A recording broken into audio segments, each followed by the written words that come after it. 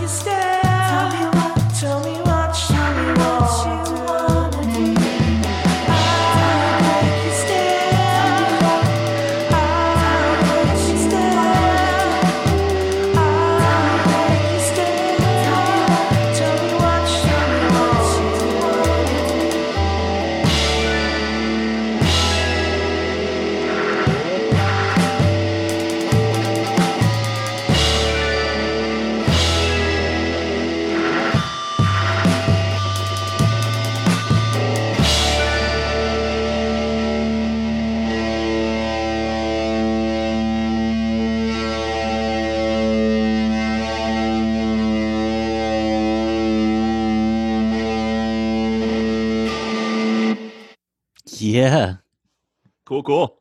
that's a fun one, Ben. Thank you very much, man. I love that. I haven't listened to that track in a while. I love it. Yeah, that was Break Your Stare by the Branch Davidians. We've got Ben here of the Branch Davidians, and Thank I'm you. Thank you. excited. We got two Bens here today. Yeah, right. Double the Ben. Oh You man, remember those? You remember those commercials from back in the day, the double mint gum ones, where it had like it was just a bunch of twins. okay, It sounds yeah, creepy. It's not, but because it was. But they put some jovial music in there, and it was like double mint gum, and they always had like these twins just popping the gum in their mouth. I don't know. that's awesome. I'm gonna have to Yeah, look back into that. yeah. It's not worth your time, but if you're bored, I'm glad to have you here. For everybody listening, we had some technical difficulties. As you may know, we've been streaming a lot of these live on Facebook. Zoom and Facebook are not communicating. They're giving me a 404 error code. So we're still recording this live, and this is going to be released in video. You're going to be able to listen to the audio. You're still going to get a private performance from Ben, and we're going to treat this just like any live stream. I appreciate you bearing with me. We got some technical difficulties today, to say the least.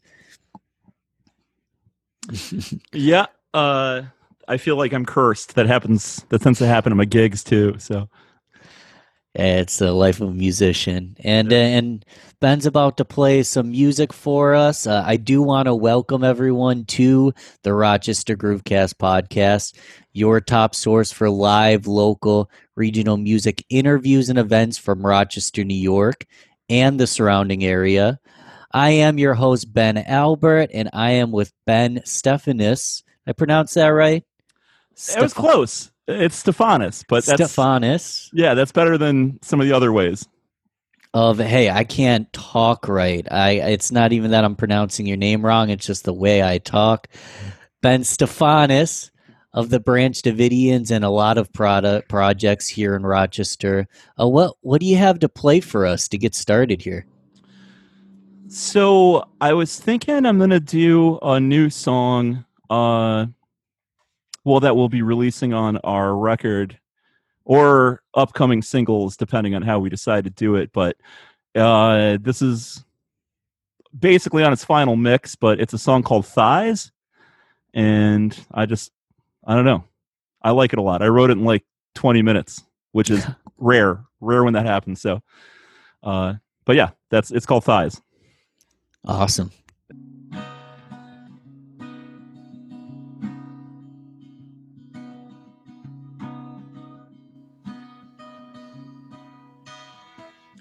Take that first step.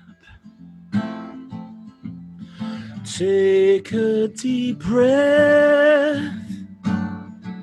Peer into the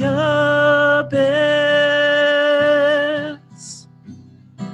Your first kiss. Write a letter. Make it better. And though all of your secrets, let's start over. Sign the papers. Now you can rest and feel in love every day. Oh yeah.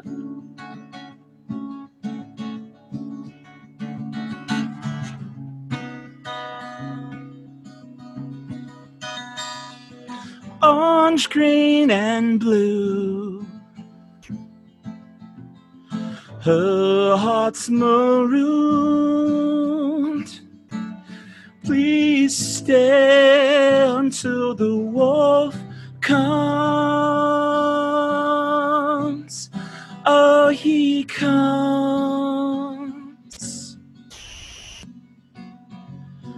Every hour take a shower. Don't close the open eye. Thoughts. We can save the weekend papers. Now you can rest and feel in love every day. Oh yeah, knocked in the head. Fall in love. It's not tough, oh yeah. Give it some time. Give it time. Give it time. Give it time. Give it time, oh yeah. Oh, yeah. Oh yeah. I love it. 20 minutes, you said?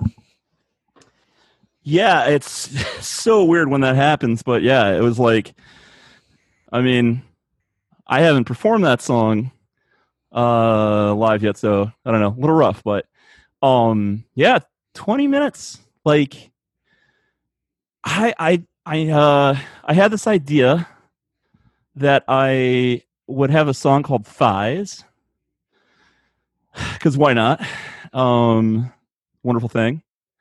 And yeah, I just sat down. I with my guitar, those chords came out, the melody came out, and the lyrics. I was like, I was on a huge Deer Hunter kick, which they'll probably come up a lot in this conversation. I mean, that's one of my favorite bands. But there's something sort of stream of consciousness about the way that Bradford Cox from Deer Hunter writes. Obviously not the first person to do that or anything, but I don't know. There's a certain style that he does. He approaches his songs with that.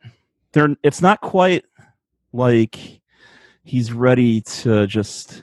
It's not disposable. That's not the right way to look at it. But yeah, it's a little lackadaisical. Like it can be easy to get caught up in the compositional stress of trying to shape something perfectly. And yeah, he was always prolific and well, still is, I suppose. And yeah, I don't know. He put out a lot of stuff and didn't really seem to care that much about what he was doing. So maybe I found a little bit of freedom in that idea. But also a thing that I like about that song is the chorus.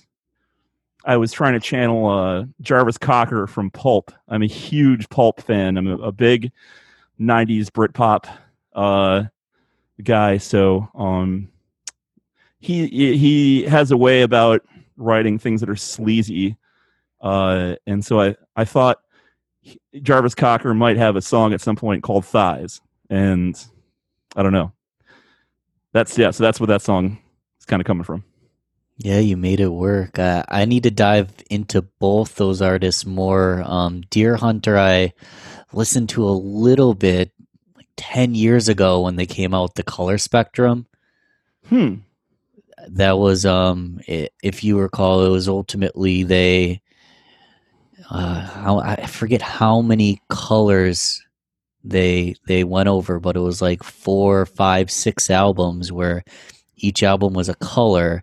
And then that album embodied that, emotion that they believed embodied in that color. And I got to dive more into it. I don't even know this. Oh, yeah. I thought I was hoping you would. I was hoping you'd be the expert on that one.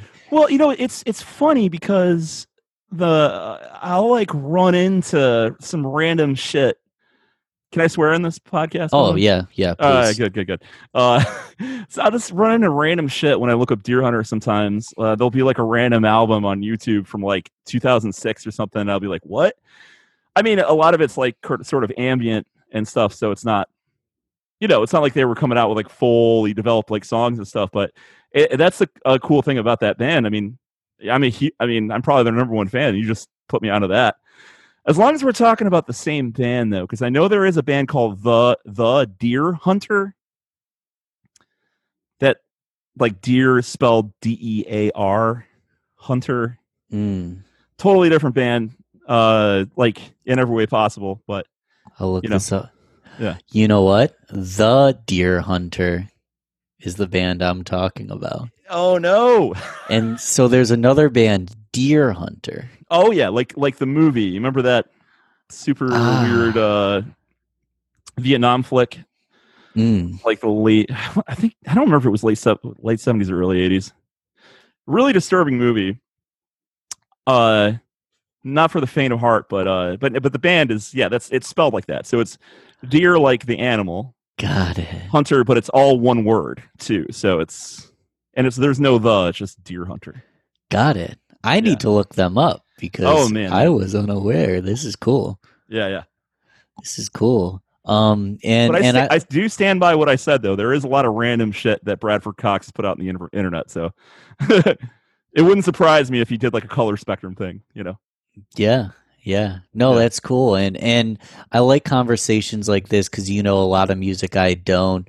I'm curious in terms of influence, whether it's going back to childhood or even recently, what's inspired you?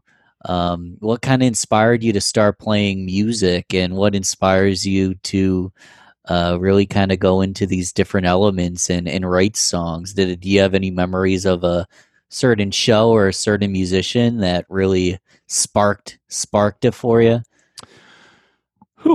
Shows, I'm not sure about. I mean, I have a ton of memories of great shows, but you got to remember, I was a kid. I was literally 9 years old when I started playing the bass guitar, and I dived in head first. Like, I was obsessed with Rush. I remember at the time, my dad had showed me. I think it was. Well, I know it was. It was Moving Pictures, and I remember being a 9-year-old kid, which is the perfect age to get into prog rock because there's something completely sexless about about progressive rock. So you're a 9-year-old kid, and it's like, you know, there's sci-fi stories and dragons and, you know, whatever. But it was Tom Sawyer, and I remember driving or, you know, sitting in the car and that song came on, and I was like, whoa. And it gave me this feeling. That was a big thing as far as wanting to be a bass player.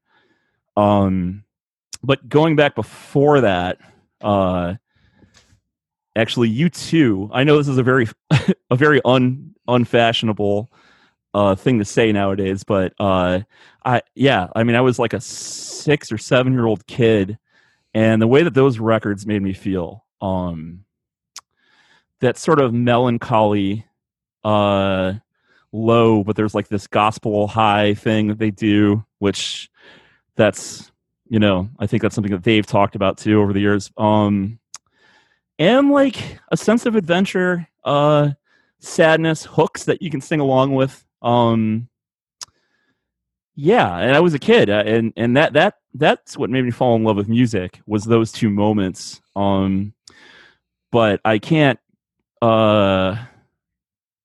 like not talk about my brother in this.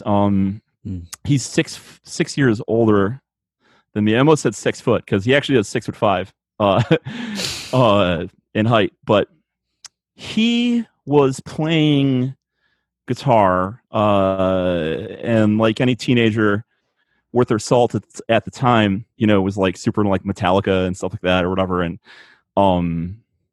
he was 6 years older than me, and I wanted to jam with my brother. So he was playing guitar, and I remember I went into a music store once, and I was like, what's that instrument with the big strings on it? And like, that's the bass guitar. And I was like, cool. And then I was listening to Metallica, you know, and there was Cliff Burton, you know, was like a big thing. So that was like a big reason as far as why I did it. But my journey from then on has been all over the map in terms of taste, and especially once I got into songwriting, that it was like my entire taste in music was turned on its head, and I sort of ended up hating a lot of music that I grew up liking. Although now it's all nostalgic and it's all good. It's all part of this big package. But you sort of I think it's cool. A cool thing to do in music is to sort of rebel against something, and that can be whatever you want to raise a middle finger to. But in my case, because you know what I mean, it was like a middle finger to like shred culture. You know what I mean? When I got into songwriting, even though I grew up like the first band I was in when I was like 14, we were doing Dream Theater songs. Like Dream Theater was my first concert. I was 12 years old. So it's so that's kind of where I came from. And then at some point, I don't know, I somewhere around 18 or 19 when I started to try and learn how to sing and trying to write. Then all of a sudden I got into the Beatles around 21, and I hated the Beatles growing up, and now I love them. And I have so much music now is stuff that I hated growing up, and it's just weird how that flips. But I think whatever you want to raise a middle finger to can be really good, really fertile ground for being a creative person. I'll say that. I love it. And I love that the tastes do flip and change and evolve over time. I was listening to Dream Theater when I was a teenager as well. Oh, yeah. So your first band was a Dream Theater cover band. I mean, those guys have chops. You're going for the technique and the shredding back then. Back then, yeah. Now, I've lost a lot of that over the years because, you kind of have to keep up on it. But when I stopped caring about listening to it, then I stopped caring about playing it. So some of that's kind of gone. I can still shred a little bit, but it just stopped being my focus. And you started with the bass. You played guitar for us today. Did you pick up guitar along the way? Is it a newer thing? And what other instruments do you play? I picked up guitar pretty much right along the way because, by the way, am I good talking to the microphone like this? I know, okay, all right. Absolutely. I want to make sure I was like right into it, but my brother would kind of yell at me when he found me sort of playing around with his guitars behind his back. but that's what I was doing. I mean, I was like, because even though at the time bass was my first love, I was like, I still wanted to learn guitar and chords. Chords are like a big thing for me. I really love pretty chords or complex sort of like stuff like that. Like harmonies and stuff. So, So guitar. Long story short, guitar and bass was pretty much almost right alongside of each other. At a certain point, he just kind of let me play his stuff because I think he figured out that I just wasn't going to stop. But then it was singing was the next instrument. That's really it as far as instruments that I can play. I can kind of sort of play the drums. Like gun to my head, I could hold a groove and do that kinds of stuff, but I'm certainly no drummer. That's for sure. I'm not a drummer. Gun to the head, you can hold a groove, but that's just about it. Man, that's about as far as I could go on the drums. So what do you play? I dabble with stuff, but honestly, I am not a superstar musician in any right at any instrument. I leave it to the professionals like you. Yeah. And that's very nice. It's my job to put people on a pedestal, give them exposure, and support the community. Because my gosh, Rochester, a lot of great bands.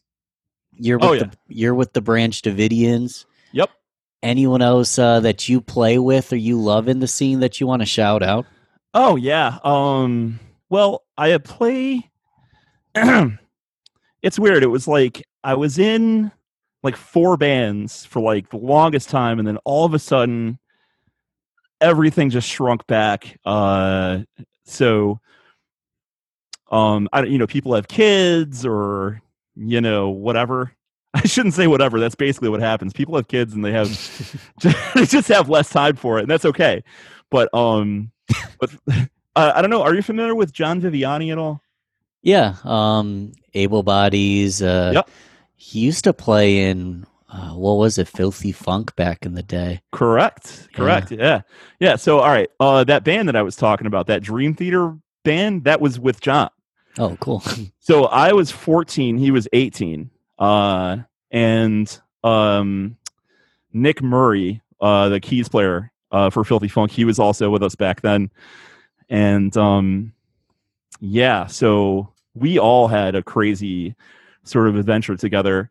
When I was 18, and that's when I decided I wanted to focus on like trying to learn how to write songs and you know, that kind of thing. I kind of left that musical family, but I mean, those guys are still my best friends. I mean, John and I play. I still play with John in a Led Zeppelin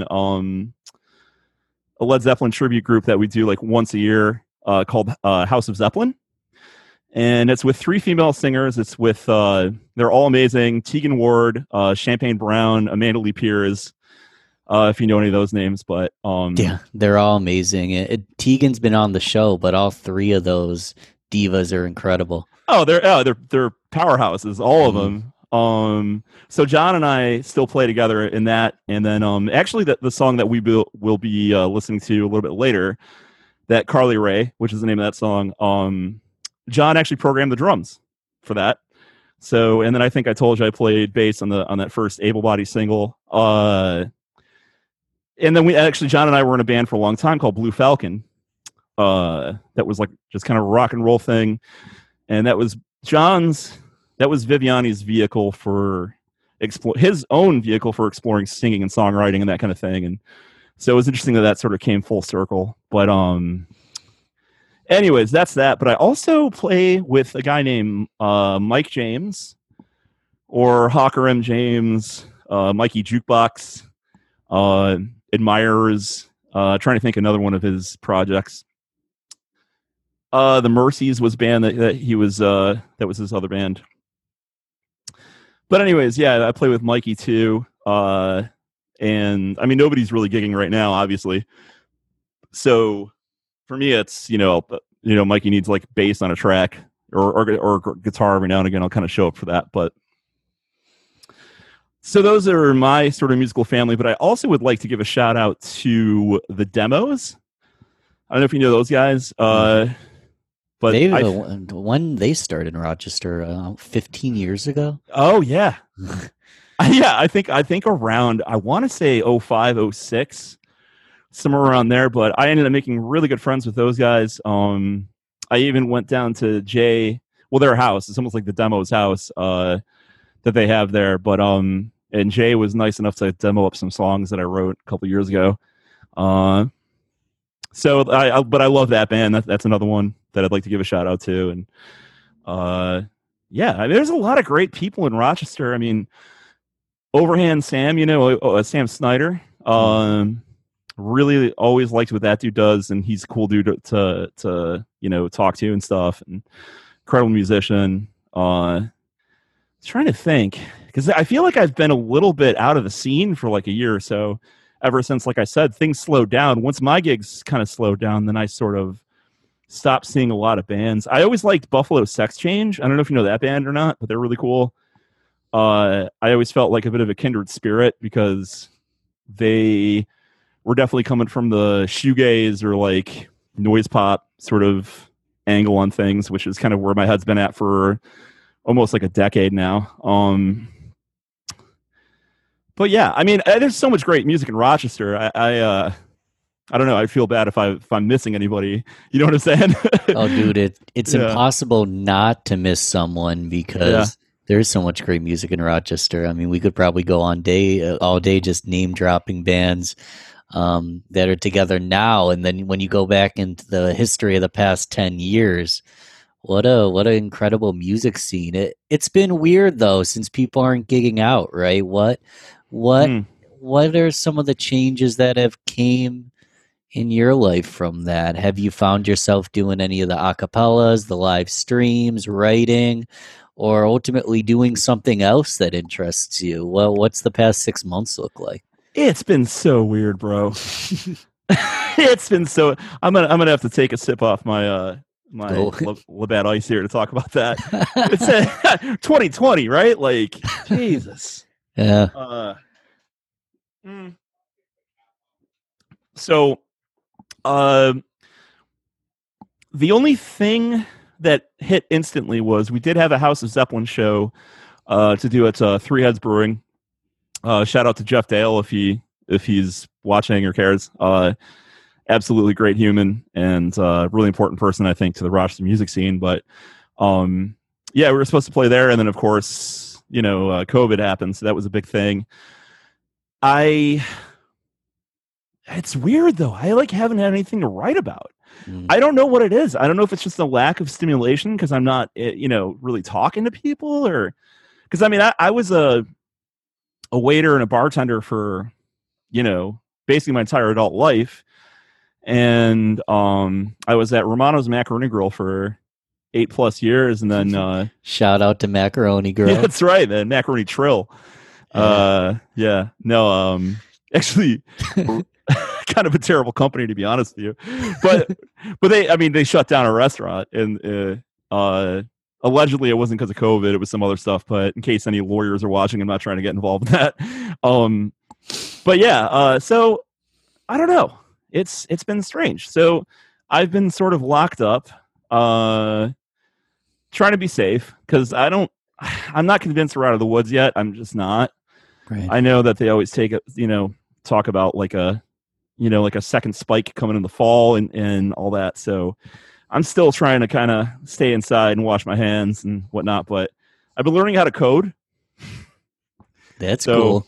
I guess, I don't know. I wish I was making more music. I just haven't had anything to say. So I pick up my guitar and I don't know. It's weird. I will say this is that I do tend to write in spurts. So I'll write like 5 or 10 songs and normally in like a couple months when I'm kind of inspired. So I assume that in about 6 months, I'll probably have a lot to say. And the weird thing is that it'll be about what life is like right now, if that makes any sense. But I don't know. It's weird.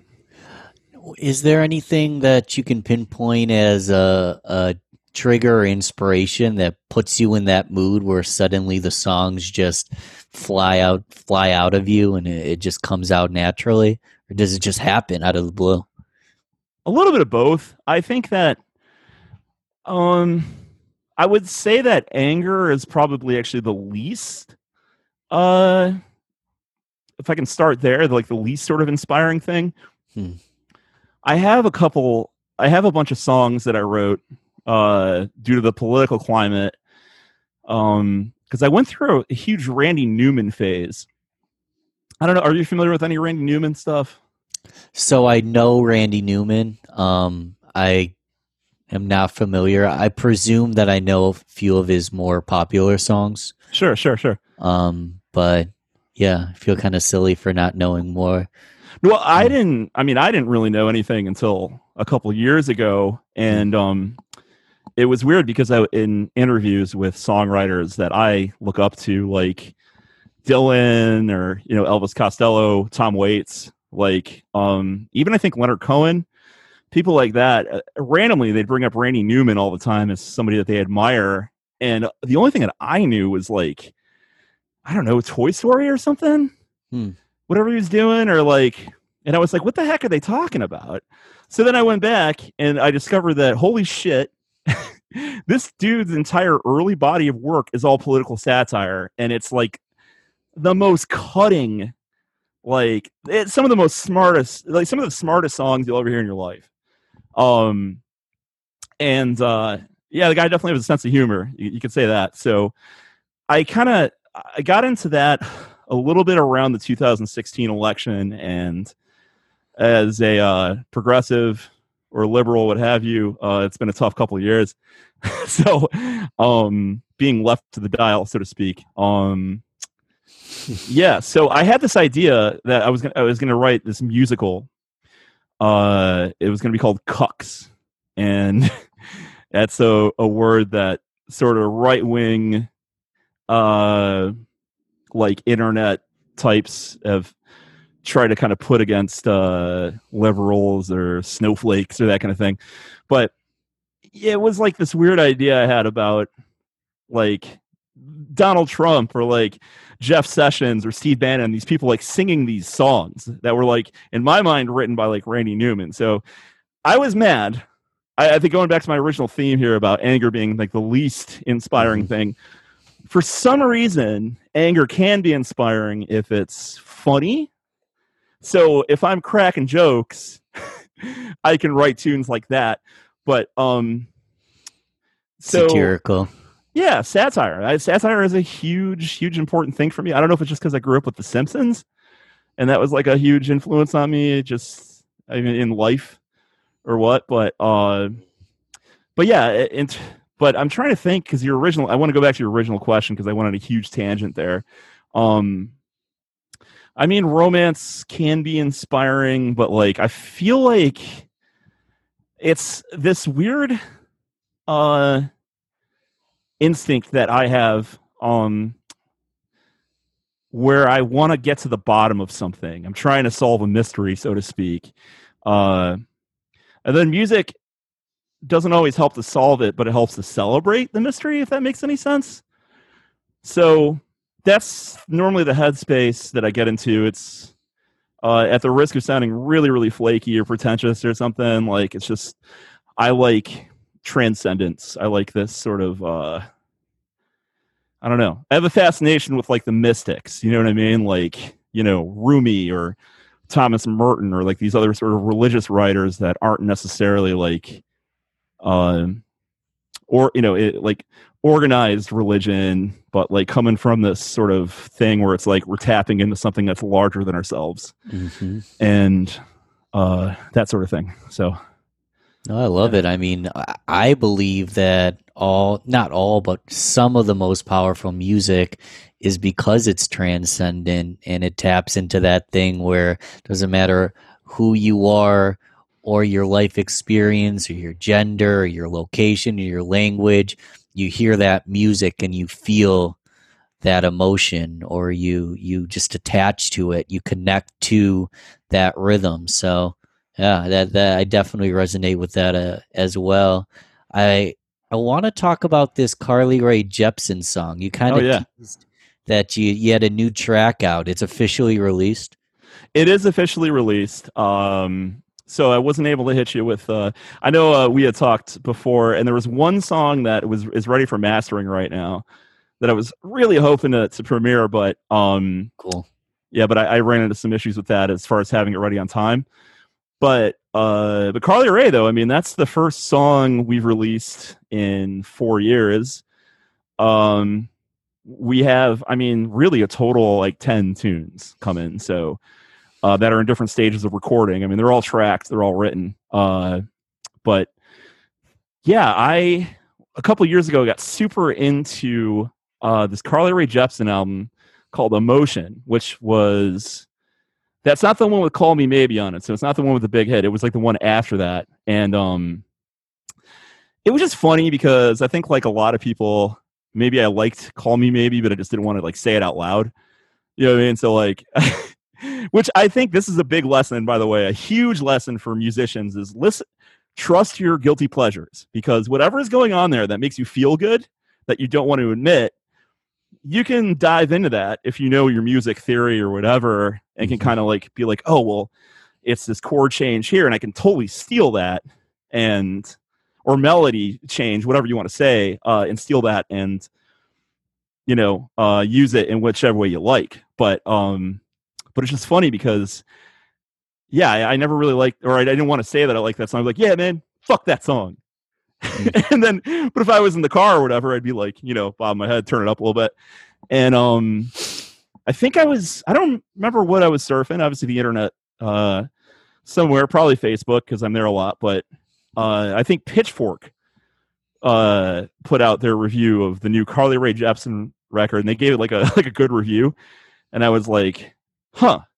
And then I saw like other news sources and I was like, wait a second. All right, I got to check this out. And then I was instantly in love with this album. So for those that might think that's a weird thing, or people that are sort of afraid of pop music, well, I would advise them to get over that, because that's a step in the maturing process, I think. A middle finger to them, right? Yes, 100%. Like, you know what I mean? Like, it's like, not to backtrack, but it's like, in high school, all right, I get it. Like, you're adolescent. It's a phase of life where you're trying to find like your individuality. So, you know, you get into this music, and it's weird because even though you're trying to find your individuality, you also want to belong to a group too. I mean, I guess that's sort of life, but I think adolescence is the first time you're really aware of that kind of thing, and sort of the push and pull between the individual versus the community, or however you want to put it. But I don't know. It's like sometimes I'll see these like hardcore dudes on the internet, on like social media, that like at age 28, they're like, yeah, bro, I don't like that top 40. And I'm like, man, at what point are you going to get over that? Like, you could still like whatever weirdo stuff. Those Bauhaus records are still going to be there. You could still, you know what I mean? Like, I love Joy Division.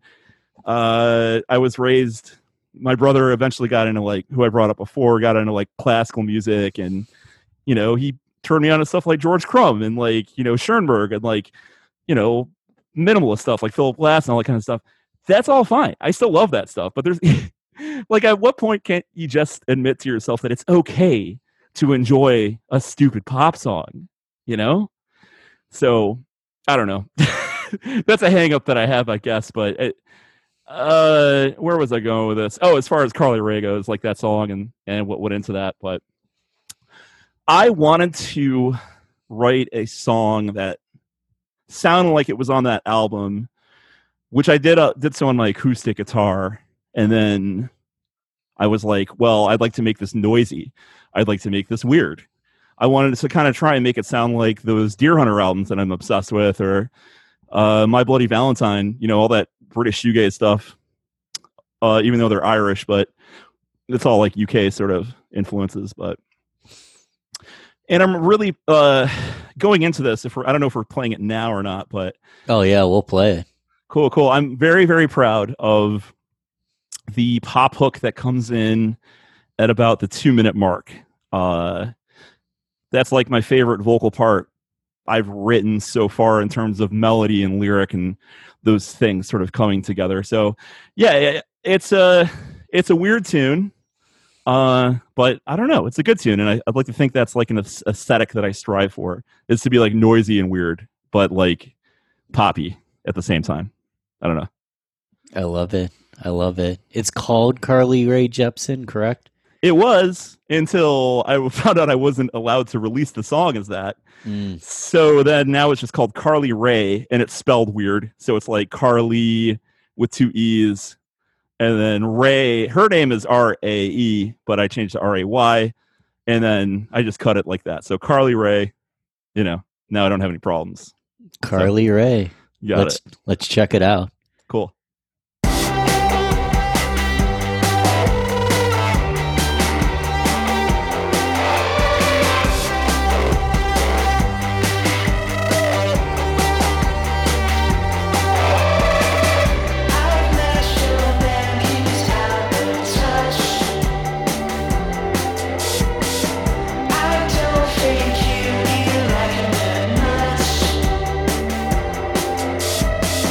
It's time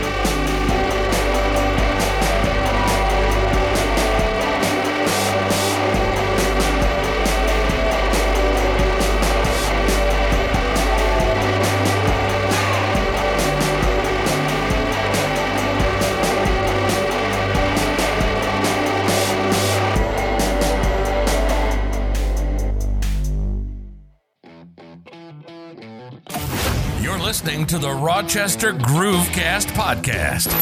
Head over to Facebook, like Rochester Groovecast, and mark our page as See First to keep in touch with everything new. Now, back to the show. Yeah, man. That hook was fun. Cool. Glad you like it. Good stuff. Good stuff. I really got into Taylor Swift for a while. Didn't want to talk much about that back in the day, but Oh, I love Taylor Swift. Not all her records, but yeah, I don't know, man. When she hits out of the park, she gets it. Yeah, it's like you ever watch Brooklyn Nine-Nine? You ever watch that show? I have seen it, but only a few times. Hilarious though, hilarious. Really funny show. I remember there was like this moment where like Andy Samberg's character is like trying to deny that he likes Taylor Swift. He's like in the interrogation room, and then he finally admits it. And he's like, she makes me feel things. And like Terry Crews is like all mad. He's like, she makes us all feel things.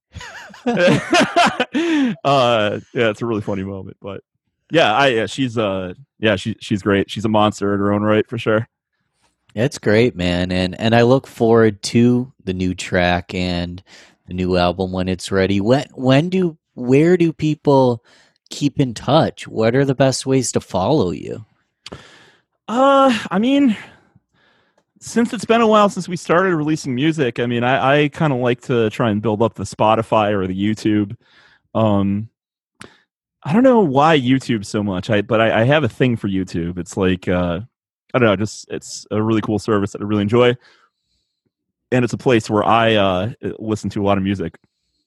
So, but yeah, I mean, or you can just find us on Facebook and you can find all the information there. Because we don't have anything on Instagram right now, or I haven't made an Instagram account, to be honest. I don't know why I said right now. I was lying to you.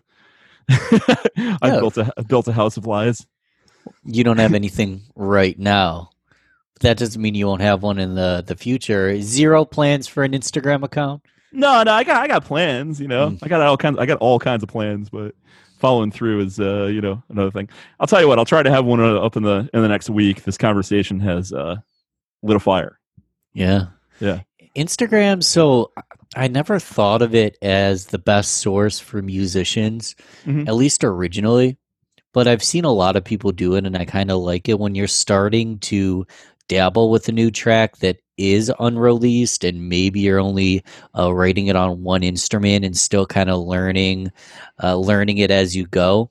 You can post that on your Instagram and have like little, it's almost like you're giving someone a little bit of a backstage access into your life to discover the process as it goes. You're kind of documenting the process a little bit.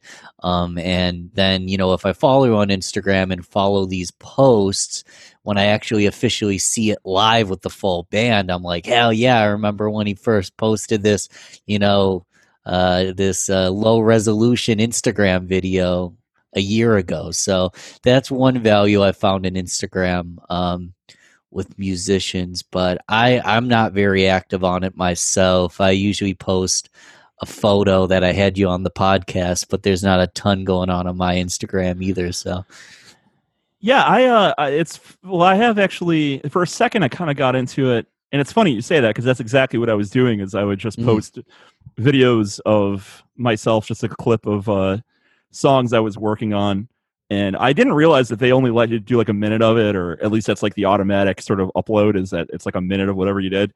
So I'd record like this like 3-minute song that I was working on, and then whatever post it up there. But yeah, I have done that. I gotta step up my promotion game. That's always been a little bit of a weakness, and actually a huge weakness on my part, if I'm being honest. But I always felt like I had a really good creative sense, but the business sense is something that's always trailed a little bit behind. So, but you live and you learn. Yeah, I feel like it's the story of most creative people. Different sides of the brain maybe, but the most creative, best artists and musicians I've seen often have no business sense. You need an agent. And then there's other people that aren't even that good musicians, or maybe they're decent, but they just promote so heavily and network so much that they get a lot of attention. Yeah. They're good at it. I mean, they're real. Like it's no, you're right. It's hard. Yeah, I didn't mean to cut you off, but it's a talent in its own right. And there's some people that I've known over the years that are just, shameless about it. You know what I mean? There's always this weird part in my mind.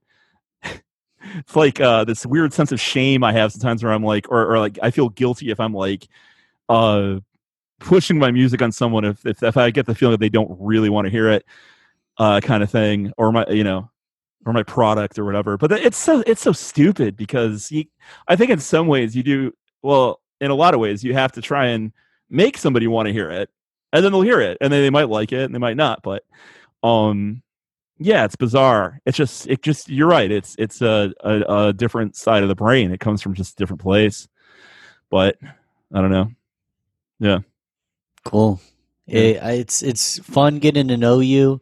I'm gonna ask a few more questions, wrap it up. I do encourage everybody to check out Branch Davidians on Facebook, to check out these new tracks, and to keep up to date because you guys are back in action, rocking and rolling.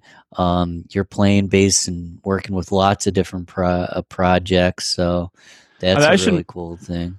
I should mention that Branch Davidians, in case anybody's, just to make it specific, that I'm playing guitar and singing in that group. So, but yeah, I play bass with with other people and stuff. So, got it. Yeah. So, yeah, I mean, do you feel you have in that band a different kind of control and power that you're doing a little more of the guitar writing and songwriting? What's your opinion on the bass? Do you still have as much creative power as a bass player? I'm super curious about that kind of thing, No, I know. I definitely don't have as much creative power as a bass player. But you know what the weird thing is that I kind of like that because with my stuff, I mean, I am the chief songwriter and I'm the front person and the person that has to try to like book gigs and that kind of stuff. So it's like there's a lot of hats to wear when it's your project. So what I like to think that I can bring, or that I try to bring to other people's stuff, is like, number one, like I said, it is kind of nice just to be able to lay back, show up, and just know the stuff, and then just kind of let loose and play and groove along, and that's that. But I also, because I know what it's like to be a band leader, that I like to respect the songwriter, because I think no matter what band you're in, whoever wrote the song that you're working on should get the veto power. You know what I mean? Like they have a vision for it, and especially with some of the more, I'll say, powerful personalities that I sort of work with, they can be very particular about what they want. So I try to basically just be a service, so to speak, and to them, try and make their music sound the way that they want it to. So it's a different thing, but it's cool. It's yeah, you got to wear different hats. Multiple people have said on this show, ultimately not to be a one-trick pony. And there's times when you're taking the lead, and then there's other times where you're playing a completely different instrument and you're in the background playing a role. So there's a time and place for all of it, for sure. Yeah, definitely, and it can improve. And it's improved my bass playing too, being a front person, because I can hear the way that music, or the way that bass is supposed to work with music, as opposed to just sitting down and being like, listen to my awesome bass line. You know what I mean? Like there's an audience there that's trying to vibe to your music. I mean, they want to like it. So it's interesting to kind of see it from all the different components of how music is made. And I just think it's a good thing for really anybody that's, well, I guess anybody that's interested in it. I mean, that's the weird thing with music, and I think this is definitely a pitfall of being a musician, is that you can get hung up in wherever you're at in your journey, and then you expect everybody else to sort of like value the exact same thing or have the exact same taste as in music as you, or that sort of thing. But for those that are interested in, I think, making music, it'll always make you more well-rounded if you can sort of come at it from different angles. Absolutely. Yeah. Awesome, man. There's a question I close out almost every podcast with it. I ask every guest, and it's the Billboard question. Okay.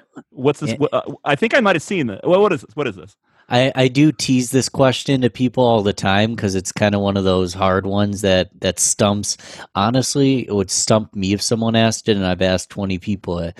But ultimately, you have the ability to control a billboard on the side of the road. So imagine a massive billboard side of the road, and a key element is everyone's going to see it.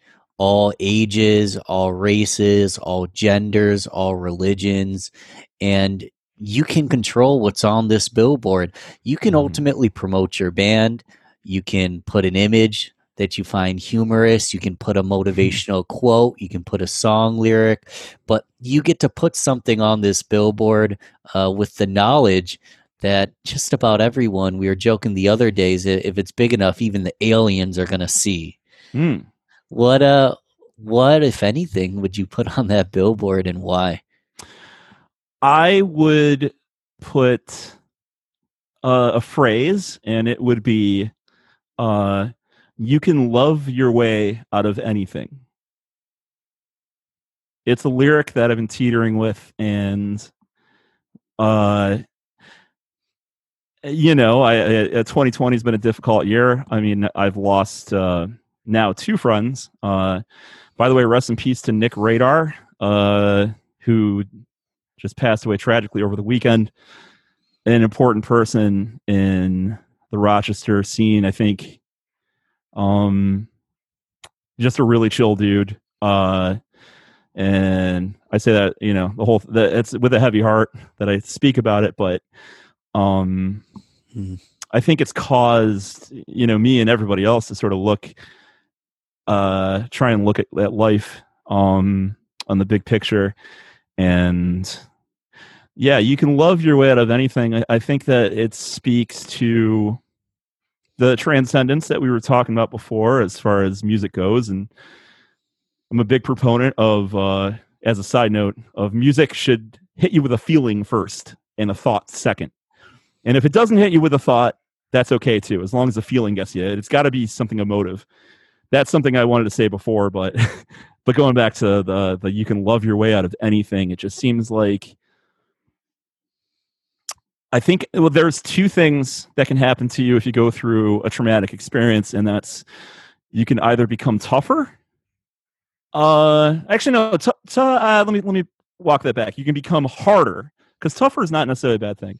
You can become a harder person, or you can become a softer person, and I think it's preferable to become a softer person. And no matter what your faults are, no matter what kind of adversity you face, if you can sort of expand that sense of sort of love or humanity or compassion, you expand that circle, so to speak. I hate to sound like, I don't know, Marianne Williamson or something, or who's that? Who is Gwyneth Paltrow? Is that who dated Chris Martin?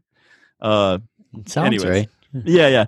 But yeah, like coming from a place of humanity, of compassion and wisdom, I think that's things that we can expand, and we can, like, I don't know. I feel sometimes I look at things on social media, and it's like, I feel like I worry that sometimes we've all become just a bunch of smug pricks, like, and I engage in it too, you know what I mean? And things get ugly. And I think it's important to remember that unless someone is an absolute psychopath or sociopath,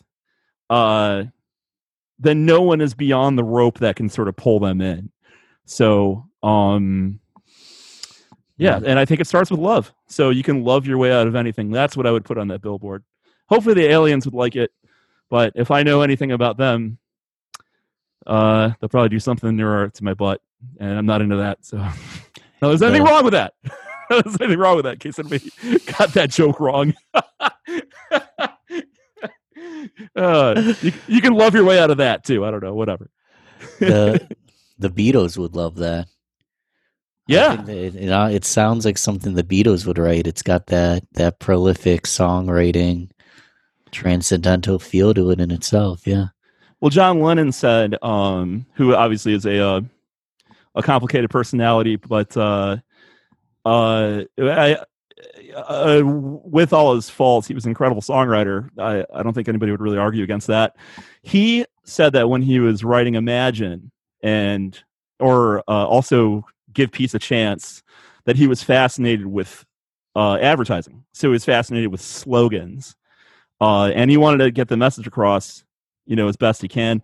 And in a way, I feel like he almost ruined songwriting, because then everybody thought that they could just do that. And then we've had a lot of really, really bad message songs. It's really tough to have a good message song. But yeah, but he was certainly a master at it, and it's interesting you say that, because I think it is a slogan, So he tried to find a slogan and put a little sugar on it, and put it out to the world, kind of thing. So. Yeah, we were talking about it just a second ago. Some people are good at that business marketing thing, and that's what he was going for. I mean, I guess to write some of the most prolific pop songs of all time, you sometimes might have to put on that lens.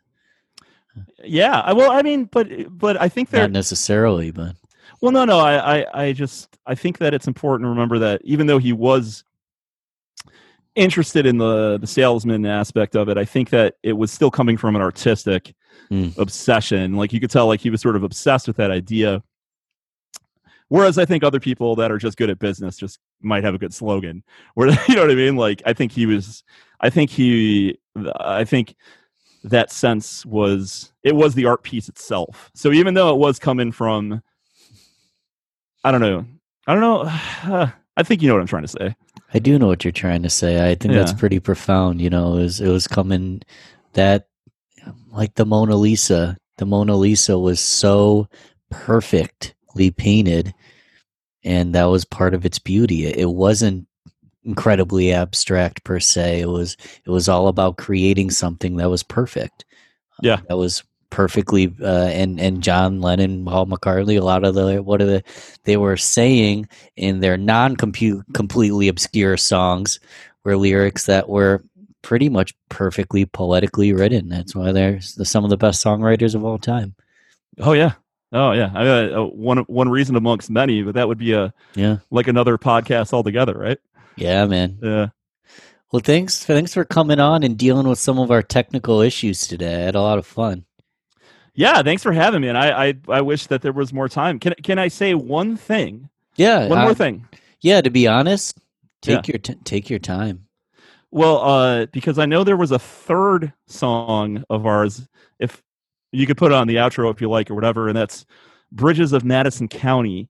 And I think it's a good segue into this, because that song was supposed to be the opposite of the message song. I got so tired of hearing all these really just, really fluffy, like, message songs that I wanted to write a song that was just filled with literally the worst advice that you could possibly give somebody. And it ended up being like a huge hit at shows. It was songs that, like, people really liked back when we were, like, playing out more or whatever. So it's funny because I literally sat down and I said, what is the worst thing that I could tell someone to do and how to cope with life? And so another, again, satire sort of comes up. So it's just weird I think that's a good segue into that, if you wanted to close out with that or whatever. Yeah, man. We'll close out with Bridges of Madison County. Again, I appreciate you coming on. If you guys haven't followed Branch Davidians yet, if you're not keeping up to date, you need to do that. And we're looking forward to more tracks and more weird Carly Jensen influenced music as well, because I love it, man. Oh man, thank you so much. It's a blast. Cool. So. Let's put on Bridges of Madison County. Close it out with that.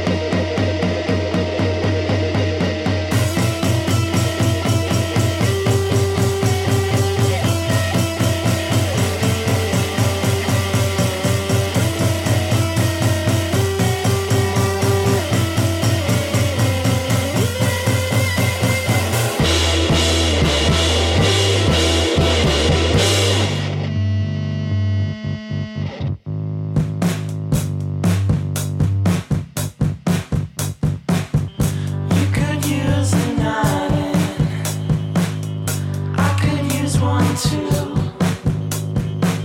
It's all this hustle and bustle that makes me so in love with you. We could get a movie,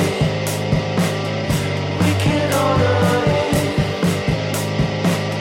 just a little pick me up, let the good times begin.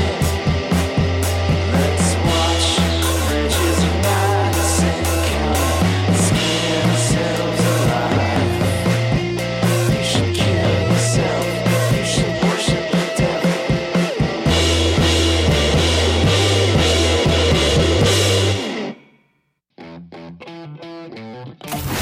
Thanks for listening to the Rochester Groovecast podcast. Don't forget to subscribe and remember the fee. Share this with a friend and tell them exactly why they should listen. And don't forget to keep it groovy, baby.